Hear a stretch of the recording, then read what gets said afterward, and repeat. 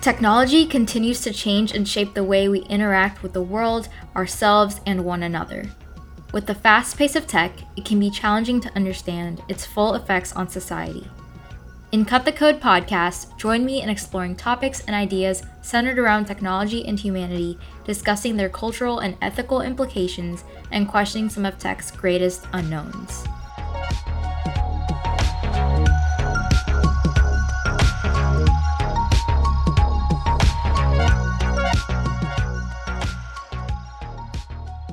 Hey everybody, welcome back to another episode of Cut the Code podcast. Today I'm joined by a very special guest, Thomas Suarez. He is the co-founder, CEO, and CTO at Teleportal, which is a spatial computing company building creator tools in the space of VR and AR. In the past, he's been a human-computer interaction researcher at Georgia Tech, and one of the coolest fun facts I know about him is that he's one of the youngest people ever to give a TED Talk. He's talked about computer science education, prototyped a modular 3D printer, and built open source projects. He's also a Thiel Fellow. And ultimately, at the end of the day, I know him as a guy that is a software and electronics engineer that's passionate about the democratization of open source platforms and radical technology. Thanks so much, Thomas, for taking some time today to hop on the show. So I like to start out the podcast by talking about what your journey is and how you got into computing ultimately, whether it stemmed from like a childhood passion of yours or anything that has really just pushed you into the space of technology.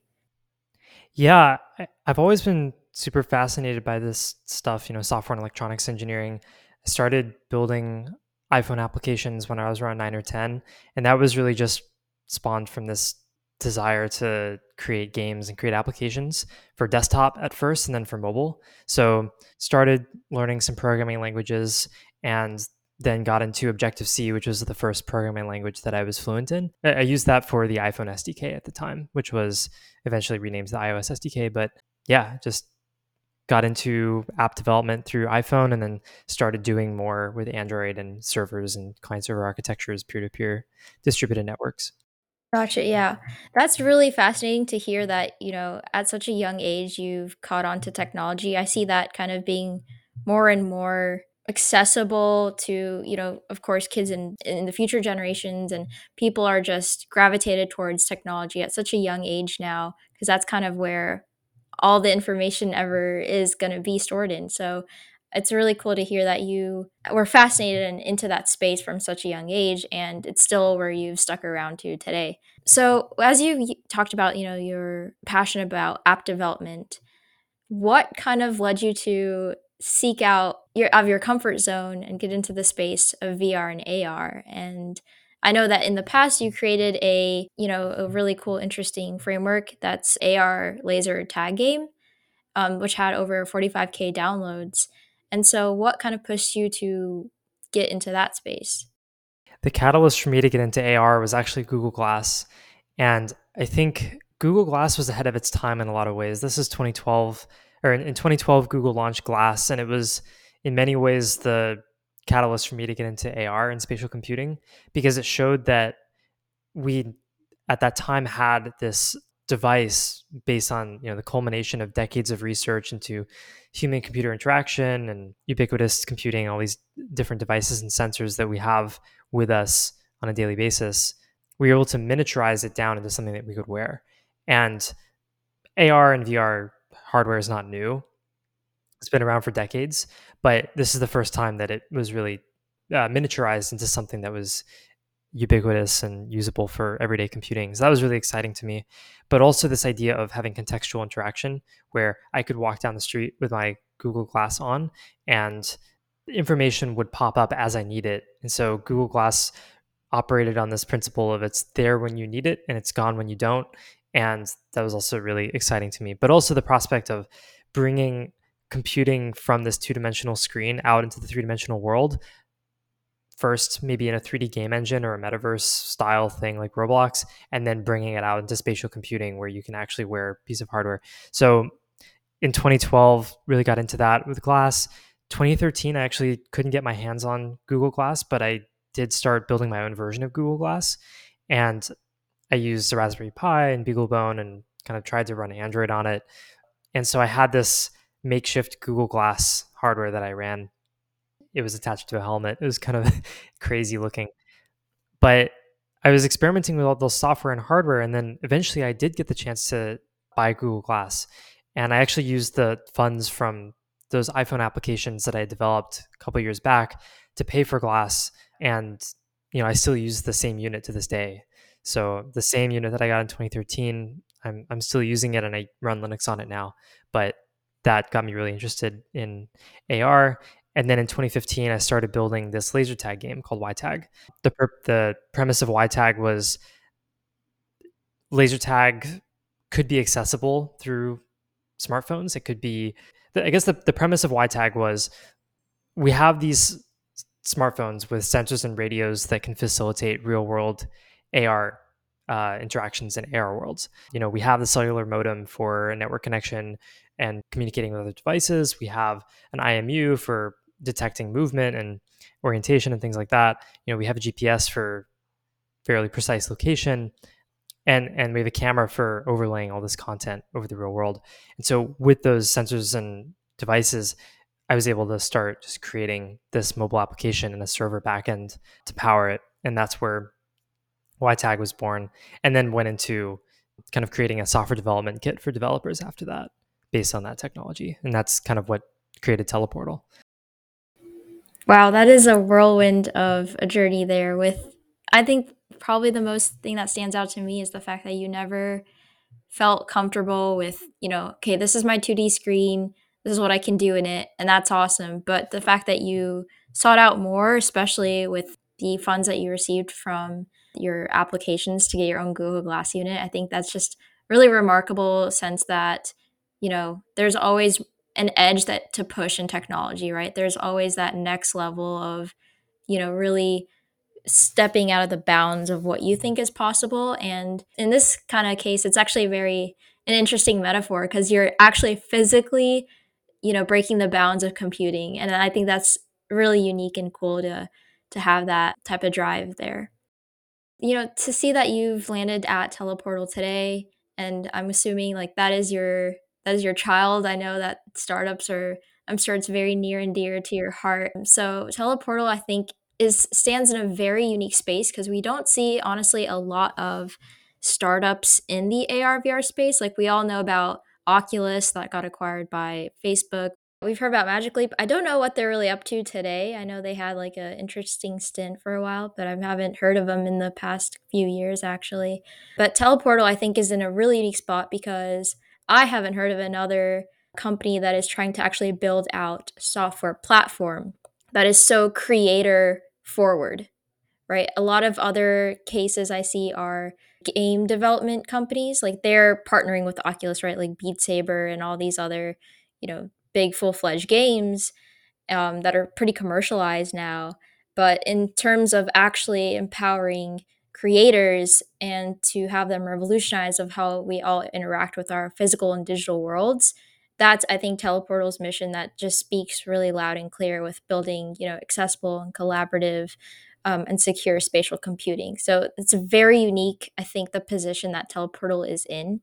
And I just kind of wanted to know a little bit more about what you can share about the company's history and what really led you to imagine that mission and vision. And how come you just didn't go for the commercial stuff, man? Like, what really knocked you and your team to be very creator forward and creator centered?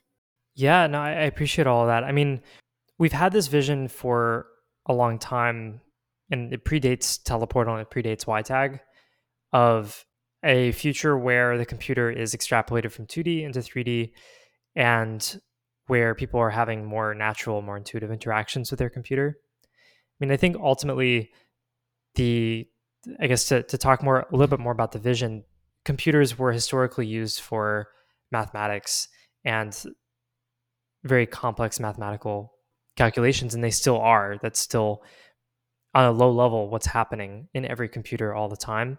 And they're extremely fast and they're very capable. And we have a lot of research happening in the machine learning field and things like that to improve the efficiency. And there's a lot of machine learning research that is coming out to increase our capability.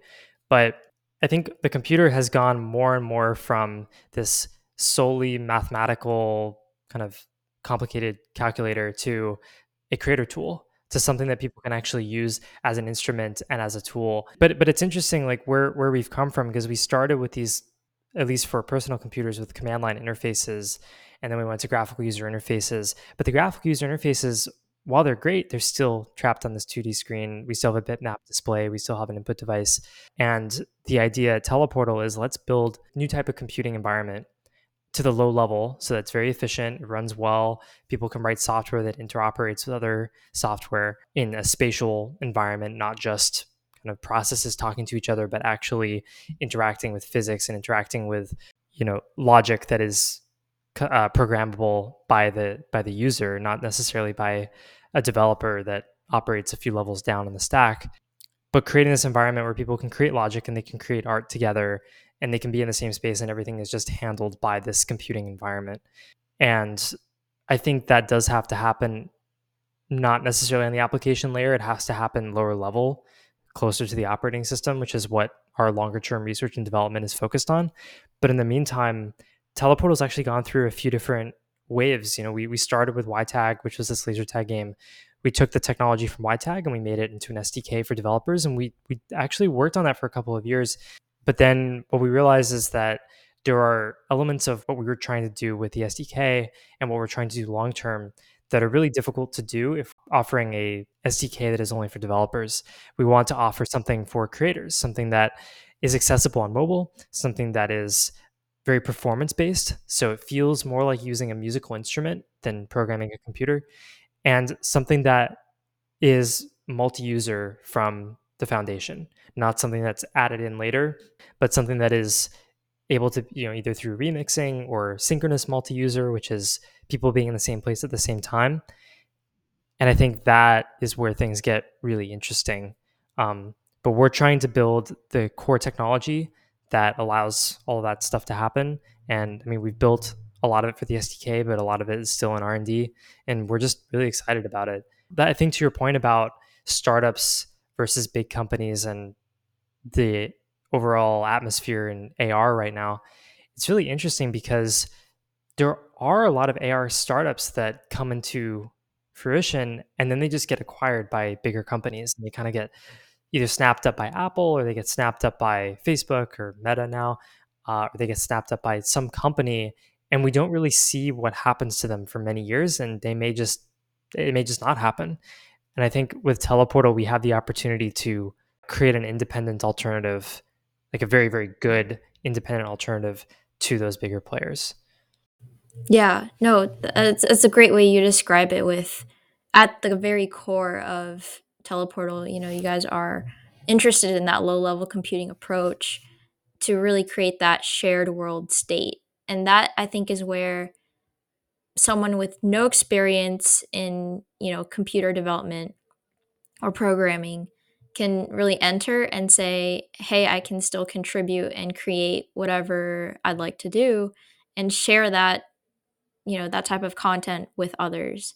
And I think that's exactly the trend that we're seeing these days. I personally spend a lot of time lately on TikTok, and you can just see the plethora of content that's being made by so many different creators. Like, never have I come across like the same creator twice or multiple times, like on my For You page. So that's just to say, just call out some trends that you talked about, is like mobile first, you know, either remixing or adding layering content on top of existing content, and just having like that collaborative space we see with like either where it be like live streaming content or whatever it may be, where you have that interaction in place that's real time, and that's as close as we can get. And I always touch upon this like in my previous episodes, but do you feel that, COVID has just really ramped up and accelerated this kind of need for, you know, digital interactions in a time where physical interactions, of course, you know, weren't really safe and weren't really sought after? Definitely. With the pandemic, we all have to adapt to a remote lifestyle. And so I think AR and VR make a lot more sense to people now than they did even, 2 or 3 years ago. And we've actually seen this with our fundraising as well at Teleportal, and explaining it to people. people understand it a lot more when they have some sort of either societal or pop culture reference.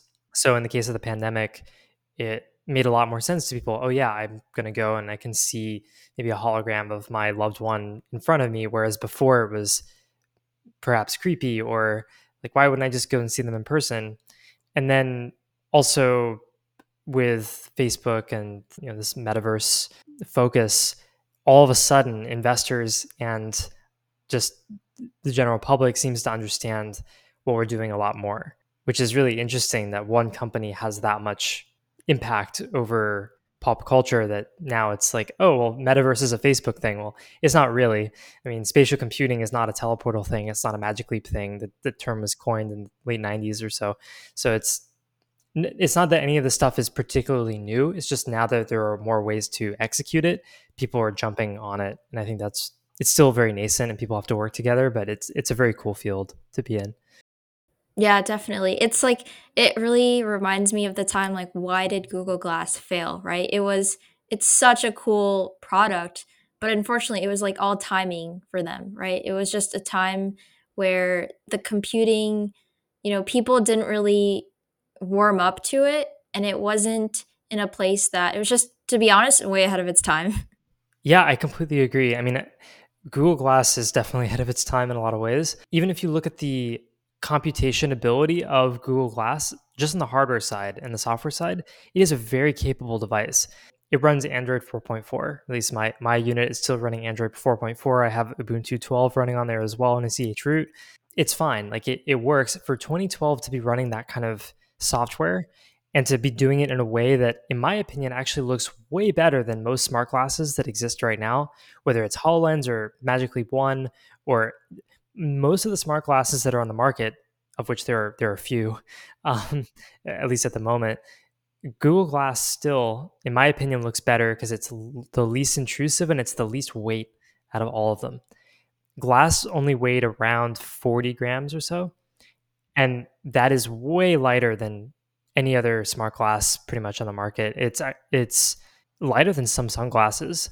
And so Google really figured out the industrial design, they figured out the software, they figured out the hardware, but they were ahead of their time. And I think people underestimate glass because they say, oh, it's 2012 hardware. And it's the same reason people underestimate like RIM hardware, BlackBerry in the early days, or Palm, or even older systems like Cray supercomputers. Like all of these systems were cutting edge when they came out, and there are still so many things that we can learn from them. And honestly, I think that too often Silicon Valley is focused on the here and the now and the future, and we forget about the past because we actively ignore the past. We say, oh, well, they weren't as advanced. They didn't know that's older technology. Why would we go back to older technology? But in many cases, what you see is the older technology has very valuable components that no one's paying attention to. And for example, Smalltalk with Alan Kay, that was such a visionary system, and many parts of Smalltalk have still not been realized in modern computing because of the way that certain events played out in computing history. But I think that there are multiple lessons from Smalltalk that, if applied to modern day computing with the modern day creator tools and the modern day hardware that we have, it would completely change the way that people interact with their computers. It would completely change the way people program their computers. And I think that the no code solutions that are out there right now, for example, or the ways that we're creating art and creating designs on our computers right now, like those tools should be merged.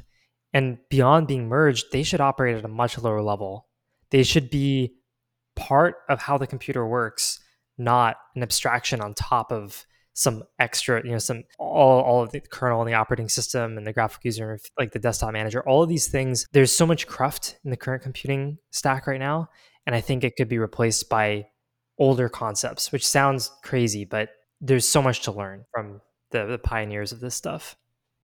Yeah, I love that in so many different ways, right? Because you're leveraging what people have done in the past that just unfortunately whatever you call it, market factors, your customer base, whatever it be, it just didn't take off for that sole reason, right? But if we actually take a step back and zoom in, to, the components of these things. They have so much to offer, and, you're giving great examples of that. And, to see that kind of inspire how Teleportal focuses on that low level protocol, I think that's very admirable and will definitely set you guys up in a space that is totally unique, but that's an advantage, right? That is going to be your X or wow factor, I think. I'm feeling bullish on that. So, yeah. Thanks. We are too. We'll see.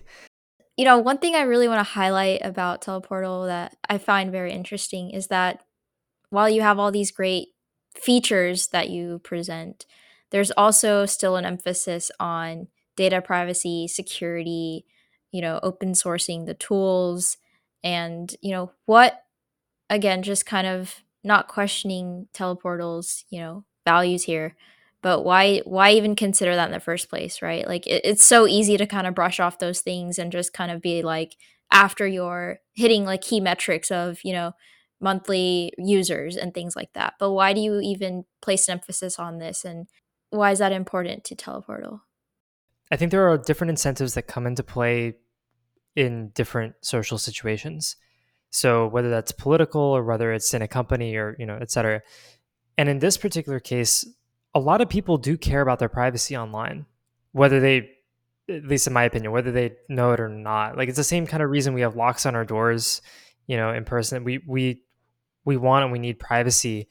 And there are certain pieces of information, in fact, most information that Teleportal or Apple or Google or Facebook, like these companies don't really, in my opinion, they don't have any right to that data because that's personal data. That is your life. It's like what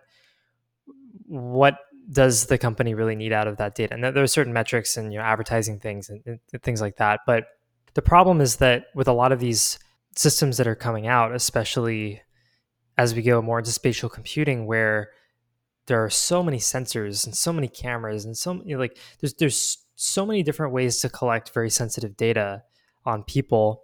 There's less control than there ever was because now we have to say, in order to use this headset, I agree to this company's terms and conditions, and then I can set up my account and then I can use the device, and the device is bricked unless I agree to these terms, which include potential privacy violations.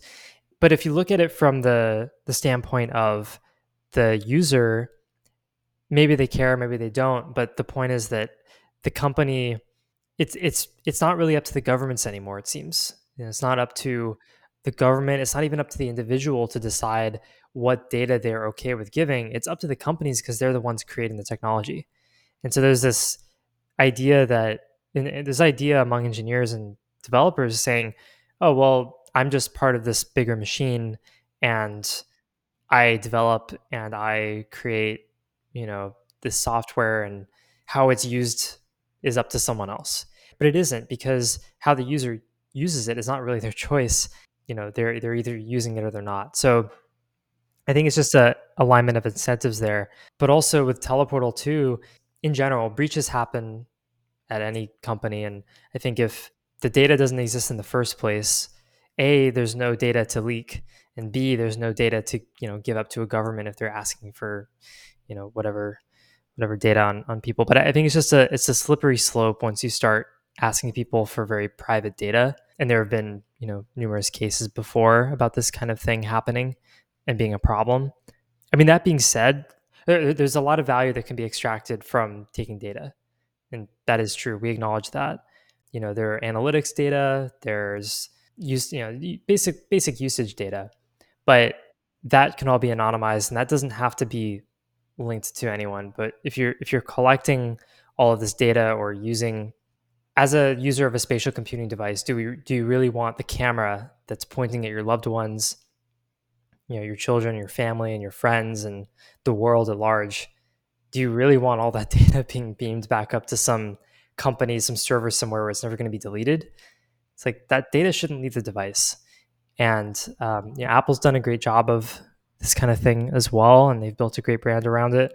But at Teleportal, we're very clear, and especially with investors. So I think that's where things start to fall apart. Is that the founders usually have this idea of, yeah, let's have it privacy driven and let's adhere to all these values. But then it's like, oh well, we need to sacrifice a couple of values because we have to raise this money or we have to get these users or whatever. I don't think it needs to be the case. I think if you're upfront, in our case, we've been upfront with our investors about what we do and what we don't do and what we're open to. And, if you're open at the very beginning, that just informs people, hey, I want to invest in this company, or hey, I don't want to invest in this company. And either way, it's fine. But we just want to make sure that we're partnering with the people, either on the investment side or corporate partnership side, who believe in similar things to what we believe in. Even if it's okay to have differences, but being able to respect each other for those values, I think, is really important, and not necessarily saying, okay, now you have to go down this rabbit hole of collecting this type of data or anything like that. Really well put. Honestly, I agree with all those things personally as well. And the fact that privacy shouldn't be, no offense, like it shouldn't be a value add, but unfortunately it is these days, right? Like Apple, the reason that the brand is so strong, one of them, like you mentioned, is privacy, and that's a value add for them. But it's weird to see that as a value add these days instead of just being an expectation. So, it's good to see that being put at the front and center of what Teleportal stands for and what you guys do. The humble beginnings that you mentioned about just being upfront with your investors really stand to show. I think that it is kind of a anomaly, if you will, if I look at different startups who've pivoted to please investors, to please hit these metrics of monthly users and engagement metrics and all those things. But that doesn't mean that this is Telpor's living breathing example that you don't have to sacrifice those things to be still passionate about, what your core product is and what you guys stand for. And one thing that's funny is like I look at the price of Oculus, right? And I'm like, well, you guys should really put it down a notch because you're making so much money off these users' data anyway. Like at this point, like Facebook should be paying you for the data they collect, or I guess Meta. Yeah, I think in general, I agree. But also, I mean, for example, the Quest is such an amazing piece of hardware. Meta has so many engineers and researchers and designers working on Quest and working on related things. And I really respect what they've been able to do on the hardware side. The privacy and other things, it's a different story. But not specifically on the hardware, they have built a very capable device, and they've been able to get the bill of materials cost down, which is really cool. I mean, based on the hardware, I again, I don't really know, but I would assume that they're either breaking even or even maybe taking a loss right now on the hardware, and that's just because of the bill of materials and research that's going into it. But it should continue to go down over time. But such a capable device, I just wish there were an open source alternative, or some sort of open platform that I think that'll happen.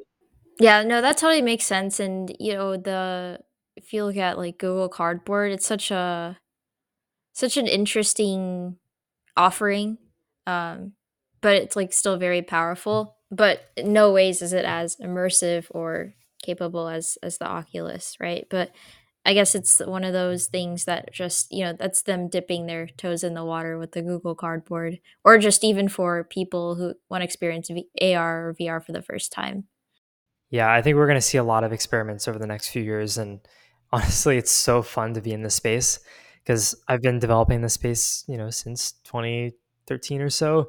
And it's been so cool to see the progression of frameworks and of devices. And I think it's so fun to see just funky devices that come out, or devices that are trying to do one particular thing really well. And maybe they don't do other things well, or they do a lot of there's just so many different devices that are going to come out, so many different frameworks, and it honestly feels like a really cool experimental time for AR and VR, even though I think we're really close to a consumer, like broad consumer release of this kind of stuff. It is really fun to be in the experimental phase still. Even some of the I've seen like ridiculous things about, the spectacles, the Snap spectacles, and then also like Facebook partnering, or I keep saying calling them Facebook, Meta partnering with Ray-Ban for those, smart glasses, but make it lifestyle friendly, I guess. So that'll be interesting to see what comes about from that. Totally. Yeah. So I wanted to take a step back. I think some people still don't know the difference between AR and VR. So could you give a, explain like I'm five type of way of what is AR and VR, and is AR a subset of VR, and how do you break down those terms? Yeah, it's interesting because there are a few different schools of thought around AR and VR. Some people say that it's the same thing. Some people say that they're completely different or there's overlap. I think both are correct. AR and VR have the same roots. And on the technology side, they are both about either adding or editing something about the world that is perceived by someone. But the difference between AR and VR is AR is augmented reality, VR is virtual reality. The premise of virtual reality is you change the entire space around you. So everything about your physical world becomes, either through a headset or usually through a headset. Everything about your physical world will be changed, and you have, visual elements of that, you have auditory elements of that, you might even have tactile elements of it, but you are replacing the world that you're in with some virtual space that is rendered and generated by a computer either in real time or in real time with pre-canned elements as well. Augmented reality is about taking the existing world and adding to it, either adding objects to the environment or adding, user interfaces to the environment, changing certain things about the environment, but you're kind of still stuck with the laws of physics and the ways that the physical world works. And that's why in some ways VR is more complicated than AR to pull off. Some ways AR is more complicated than VR. And VR, I think one of the reasons that VR has been able to permeate through the market earlier is because the challenges around optics technology and battery life and kind of on device processing of SLAM tracking and things like that. Those are challenges that AR mainly faces. I mean, now they're faced also in VR with the Oculus Quest because they're also trying to do inside out tracking with the device, meaning you can put on the headset, move around the space, and you're in full VR, but everything is happening on device. So they're actually solving a lot of the issues with AR by doing VR. But yeah, I mean that's the big difference is AR adds to the world around you, VR replaces it. Hmm. Gotcha. And so one thing that I would like to understand is that Teleportal has an offering that's called Vortex. Essentially, correct me if I'm wrong here, but it's basically a 3D toolkit that allows users to perform and capture motion that's then rendered and exported. And it's a mobile app, mobile first. And the goal here is to empower video creators to experience CGI filmmaking. So my question here is what was the thought process or decision making process behind the CGI aspect here, and why this approach? Because to me, not to question again, I'm just thinking out loud here, but this is still in a 2D screen. So do you consider it as a middle stage or a stepping stone to something more immersive in the future? What's the emphasis and importance of CGI here? Yeah, Vortex is a product for the here and now, and it is for creators. And we're trying to make it the best possible experience, like you said, using that 2D interface that's found on phones, but also by using device motion and some of the augmented reality capabilities of the device. But in other ways, it is a stepping stone to a bigger future. I think Vortex right now is about bringing that tool to mobile, and Vortex in the near future is about bringing that tool to smart glasses and something that you can just wear and use your body to perform. But the premise is the same. The premise of Vortex is to empower video creators to create in 3D. And so you can create 3D animations, you can do virtual production. A lot of the concepts that are happening right now in the highest levels of production, like the Pixar and Disney animation of the world, they have access to these really powerful virtual production studios and they're developing them from scratch. There are companies like Magnopus working on this technology for them, but that technology isn't really accessible on mobile yet. And it's comparable to iMovie or Windows Movie Maker with video editing, or Final Cut or Premiere, any of these programs. Before those programs existed, it was really difficult for a consumer to get into that space. You had to be a professional. You had to have access to that equipment. And so we're trying to do something similar with Vortex to bring 3D animation down to a point where people can basically project their imagination onto this, this virtual canvas, this application that allows you to capture performance data and apply it to rigs and bring in 3D models and texture them. And Vortex, as it stands right now, is actually an MVP of that. So we're trying to understand what works for people, what doesn't, kind of iterate on that. But we're iterating toward this longer term thing of get more creators creating in 3D and creating 3D animations and publishing them to platforms they already know, like TikTok and Instagram and Reddit and YouTube, and then being able to remix other people's creations, either in real time or ad hoc, asynchronously. I think that suits the current time really well, the way you mention it and break it down, because I don't know about you, but running like iMovie on your phone or iPad, it's not a thing, right? Because it was always like desktop first, or just doing any type of content creation on mobile, it's not intuitive at all. So I think Vortex solves that problem by bringing together, number one, being mobile first, so really harnessing and taking advantage of all the different like sensors that are on smartphones these days. And you know I just see it being a really intuitive tool going forward for people to create on. I think that's a really interesting space to be in, and problem to solve. And I'm really excited to see like the different creations that come about from Vortex. I think that is, to me, the creativity aspect is what I think will be really interesting to understand the platform, but also to like contribute it. So I think it is like this positive feedback loop of, because now that you not only have that tool, but now you're having a community around that tool. And that's, I think, what will be really special. Yeah, definitely. I agree. And I think Apple did a really good job of showing this idea that merging technology and pop culture is super valuable, not only to the technologists of the world, but to the general public and to creators and content, consumers and all these people. Because Apple started creating computers that looked and felt like luxury objects. They felt nice. You wanted to go and touch it. You didn't want to, with a beige PC. It's like, oh, that's a nerdy thing. It's got this giant QWERTY keyboard, and it's weird. But then Apple comes and they say, okay, well, the computer for the rest of us. And that's their whole brand. Well, initially, and it's really retained a large part of their brand, but they've made it relevant. Consistently have made new technologies relevant to people, not necessarily because they're creating a problem for people, but they're allowing people to solve problems that they already have that they don't necessarily realize can be solved in an easier way, or at least providing a platform for people to do that through applications. And we've seen numerous examples, whether it's Google Maps or Uber or social media. So that's really exciting, and I think we have a lot to learn. Again, going back to the analyzing what the greats have done and the pioneers, even if they didn't get everything right, there's a lot that they did get right, and there's a lot that we can learn from and create on top of, standing on the shoulders of giants.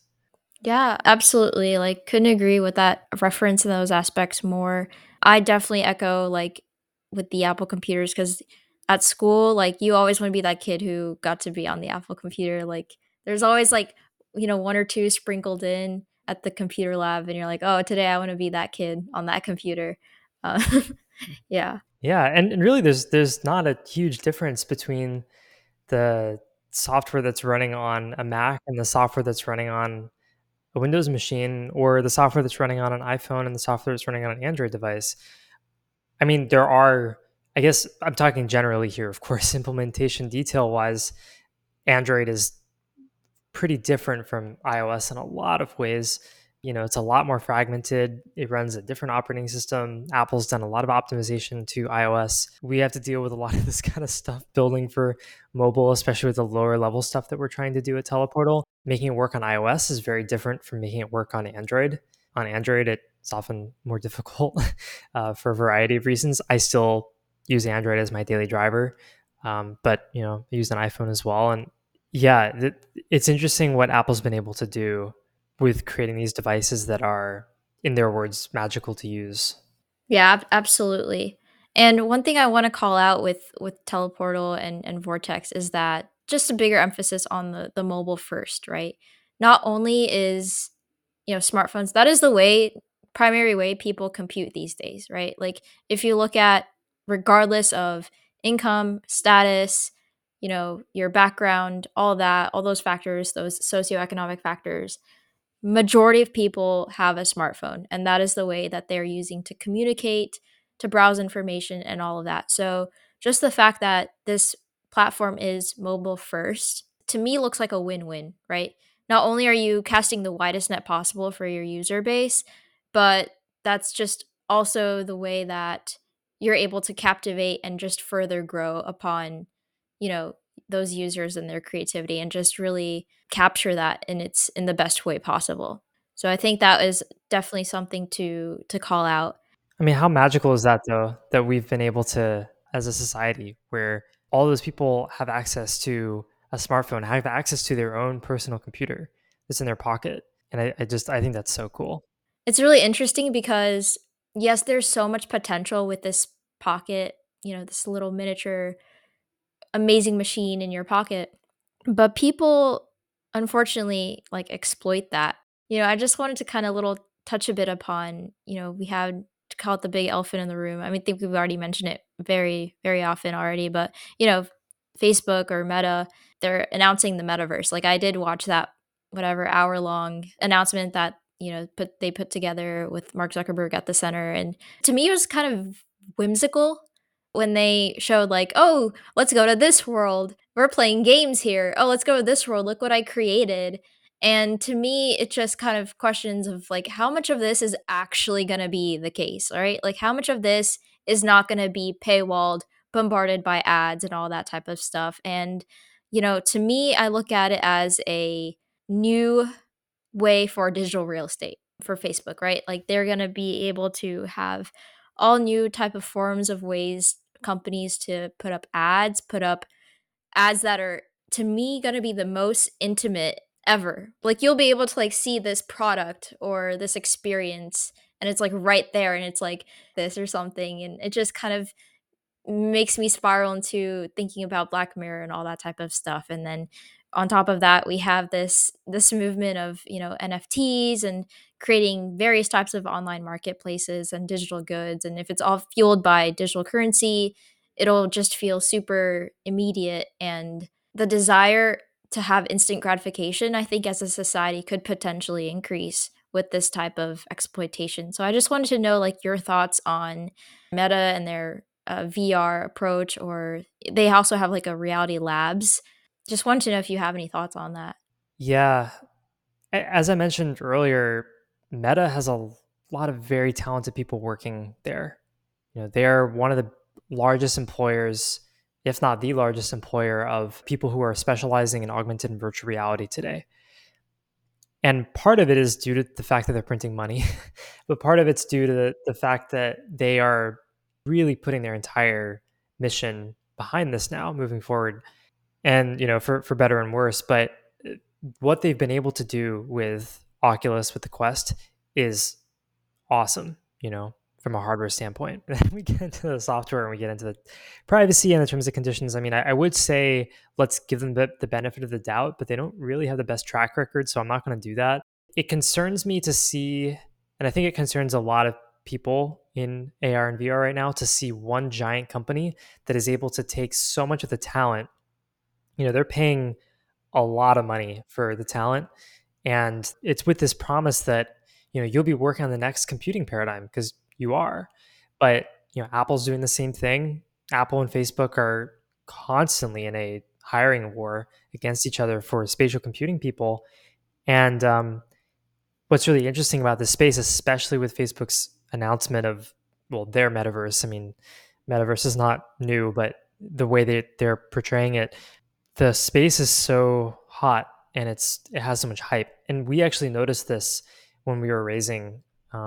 We haven't raised for our investment since the Meta announcement, but even before that, it seems to go on these waves. Like we've had times where it's been extremely difficult to even talk to anyone about what we do because they disregard, they say, oh, AR VR, that's dead, it's dead, because VR failed, quote unquote failed a few years ago, and AR failed, and Google Glass was a big flop or whatever. I disagree, but whatever. And so, because I think a lot of these things are more nuanced than just Facebook's really bad or Facebook's really good, or the VR is dead or VR is thriving and is the next big thing. They're a lot more nuanced than that. Like, people in the 90s thought that spatial computing was going to be a thing in the early 2000s. Maybe not by that name, but having things in the real world, and everyone's going to be interacting with objects, and there aren't going to be applications and all these things. But we don't actually know for sure when this reality is going to come. There's this constant rumor that shows up every year that Apple is going to launch their AR glasses in current year plus one or current year plus two. And the point is that this is an ongoing research endeavor. And I think there are a lot of problems with one company or a couple of companies owning and operating this entire thing. And I would actually also say that Apple and Meta are both, they can operate more slowly, and they can afford to take their time, even though there's this visible competition between Apple and Meta to get to spatial computing. They don't really have to go that fast with it, because they know that they're both working on technologies that are very new, but they're also technologies that are based on a lot of research and over the past few years. And there's not really that much of an incentive for them to say, let's figure out how to do this, let's say how to rebuild the computer from the ground up, because there's so much legacy. On Apple's side, they have Core OS, which powers iOS and Mac OS and all of their variants of the core operating system that's based on their kernel. That kernel and that operating system have been around for over 20 years at this point, which is a testament to how well it was built and how well it was architected. But and same with Facebook, who knows what they're building on, but likely it's some Android variant or some Linux variant. And I think what's really special about any time that you get a new computing revolution, like mainframe to personal computer, or personal computer to even the internet and the World Wide Web, or that to mobile, or especially now mobile to spatial computing, we have the opportunity to not just rewrite how things are done at a high level, but how things are done at a low level, and figure out how can we get more people into computing and into thinking in ways that that they can actually architect pieces of the computer even if they don't have a formal computer science background, for example. And that's possible at a high level with no code. That's possible at a high level with certain creator tools that we have. But I think the bigger companies don't have that much of an incentive to really think low level. And I think that's where the long-term value is for a new type of spatial computer. But as soon as you sell to one of those companies, that's kind of it. So I'm not necessarily ruling out acquisitions, but I do think that acquisitions in general, especially in a space that's as nascent on the consumer side as spatial computing, are pretty damaging to the ecosystem. And I think there's an opportunity for a consortium of independent companies to come up and be a big player. Yeah. This explanation, it just kind of blows my mind, because when you emphasize how much of a chokehold Meta has on the industry experts, the people from academia, just the access to that type of knowledge and information that they have, to me, it calls for dilution. And that's exactly what you explained, is you need to have other players in this space that have different offerings so people know what's out there. People know that there is a metaverse beyond Facebook's, that there are these spaces and products that have influence and have value, and that you just don't need to be always bombarded by ads. You can be actually bombarded by valuable content, and much rather put your dollar or your money in seeing content that values you rather than just kind of having your data exploited and your personal wants and desires that can be, fed into an algorithm exploited. So that's I hope that will be like a reality check and wake up call for a lot of folks when it kind of comes to that point of what kind of platform do you want to spend most of your time in and what will give you the most gratification. And hopefully we see that kind of diversify. I agree. I mean, we're also basing it on the idea that Facebook or any of these companies will bombard us with ads or will take our data. I mean, it's not necessarily the case. It's just that there's not a great track record so far. So I think we have to be careful as an industry. But the other thing that's interesting to what you said is you'd rather be bombarded with quality content than be bombarded with ads. And I'd actually take that a step further to say I'd rather be not bombarded with anything than be bombarded with quality content, because one of the things that Glass showed, and that actually research leading up to Glass, a lot of the researchers went to the Glass project, showed with micro interactions is that in order to do AR, you actually don't really like AR glasses. You don't actually really need full frame AR. It's really nice for immersion and for kind of having the space, the screen real estate, the field of view to be able to manipulate objects and create things effectively. But you actually don't need it. Google Glass has a very small field of view. It actually has a pretty decent eye box, which is, if you move the glass unit around your face, like it'll accommodate different face sizes. You can kind of see it from a lot of different places, see the display. But one thing that was really magical about Glass is, even though, of course, bigger eye box, but small point of view, even though it has small field of view, and even though it was a 2D interface, the magic of the micro interactions, the fact that it's there when you need it and it's gone when you don't, is actually really freeing. And I've noticed this. One of the reasons that I still wear Glass, and I've worn it for years, at this point, it's been, let's see, 2013, 2022. So about 9 years I've been wearing this thing. Wear Google Glass for multiple reasons daily still as the same unit. I'm actually surprised the battery's still going. But, I use it as a computer. I use it as, to write code or do pull request reviews or things like that on the go. I use it as a camera. It's like my secondary camera other than my phone. And, I use it for voice commands and notifications.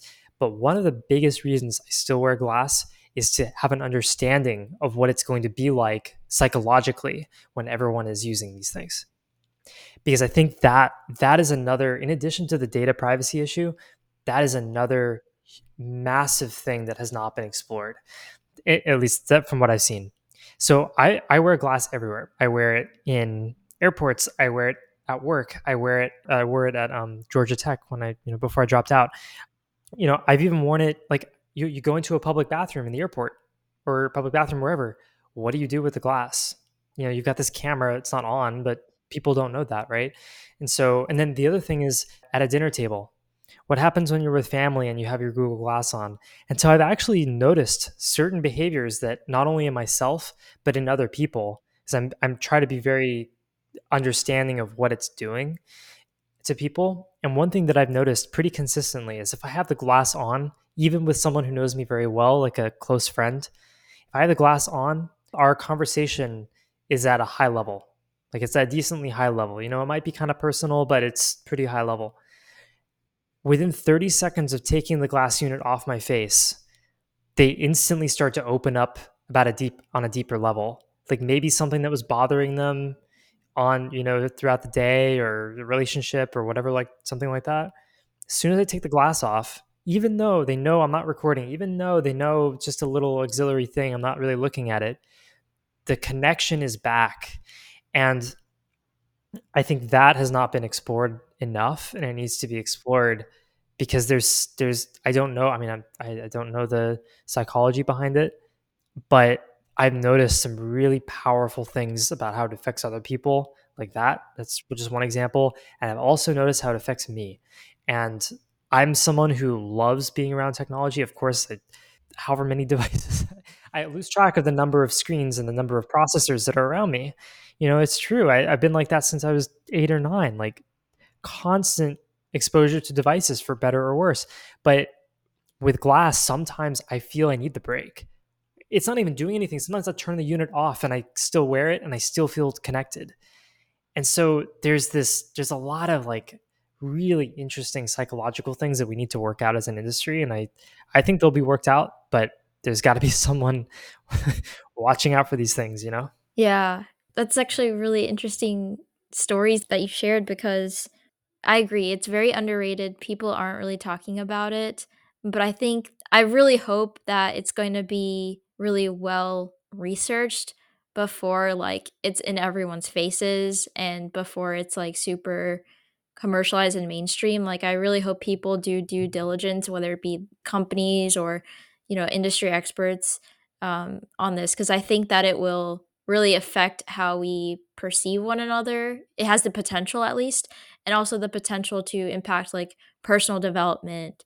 And we already kind of see little bits about that, like with VR when it comes to like safety with minors and, like the different things that a person's identity could be compromised somehow with these devices or with this type of technology. So, I'm really, really hoping that this stuff is well understood before it's just pushed out at such a large scale. And you mentioned that this be maybe one of the things that be well researched. What are some other topics or aspects of this industry if you could put on a wish list, like I wish these things were figured out?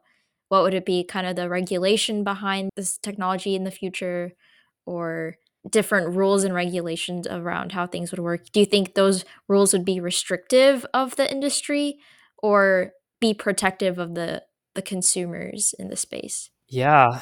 It's hard to No, find a balance. yeah, you're right. It is. It's a very interesting question, though.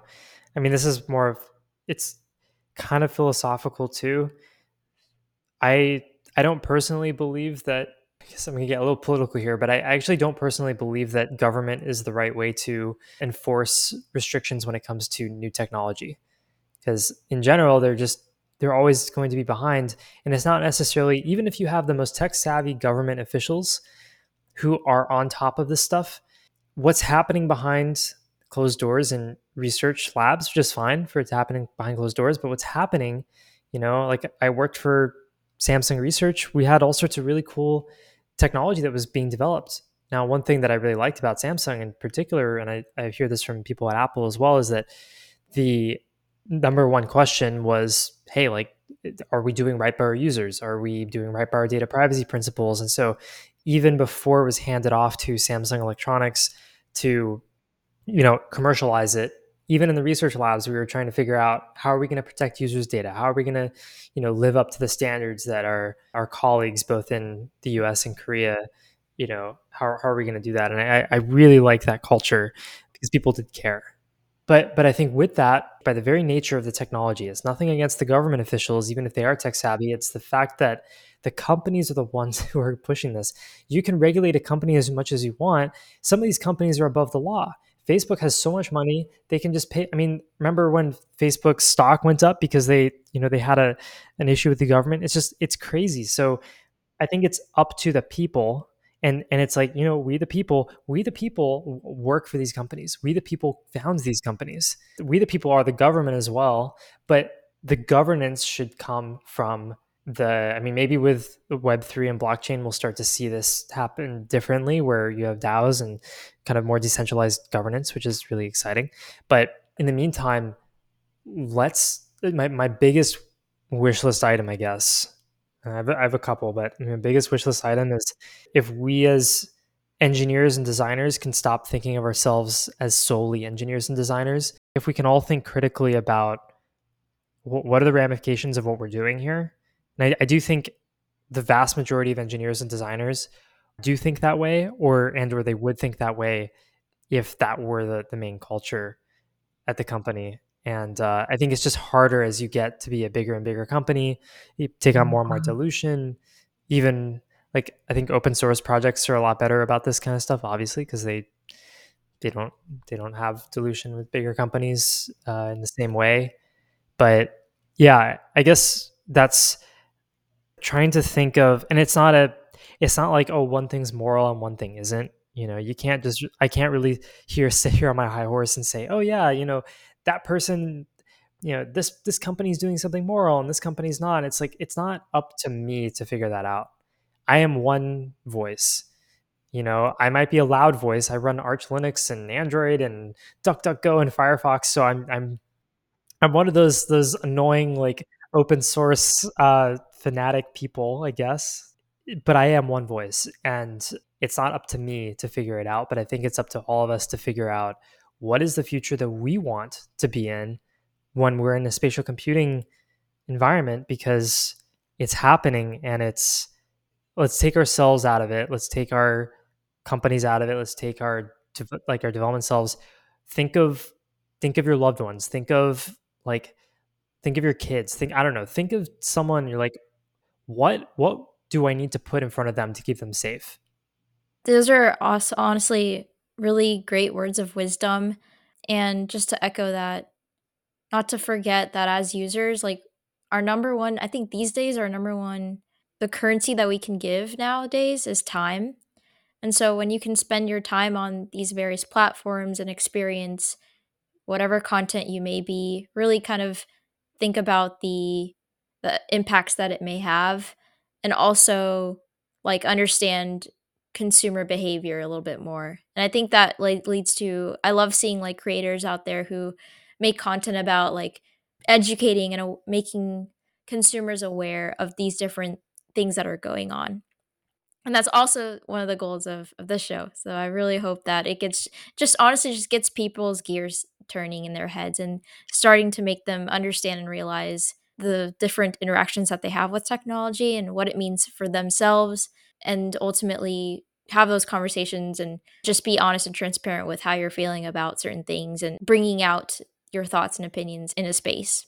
Thomas, thank you so much for taking some time today to come on this show and share your thoughts and talk a bit about Teleportal and your vision for this industry that is extremely, I think this 2022 is the year that we're going to start seeing a lot more dialogue around the VR and AR space. I think this is like a turning point if you were to ask me, and I think the pandemic just really just accelerated that timeline much more. And so you can take some time now to, have any plugs, or if there's anything else you want to share, social media plugs or whatnot. Yeah, I guess I have two major things with Teleportal right now. One is check out Vortex if you're interested in 3D creation and 3D animation on mobile. And then the second thing is, if you'd like to come help us build some of this stuff, we are hiring. So we're always looking out for people who either, on the engineering side or design side or research or, all of the above, someone who is passionate about building a spatial computing future that we all want to live in. We would love to have you. So yeah, feel free to check out our site or DM me on Twitter. Awesome. Thanks so much. Thank you, Nikita. I appreciate it. Thanks for listening to this episode. You can subscribe to this podcast on your favorite podcast platform, including Spotify, Apple Podcasts, and more. If you have any questions, feedback, topic ideas, or just want to say hi, feel free to tweet or message me at @NikitaRajput_. I hope you are all staying safe and healthy during this time. Mask up, vax up, and take care.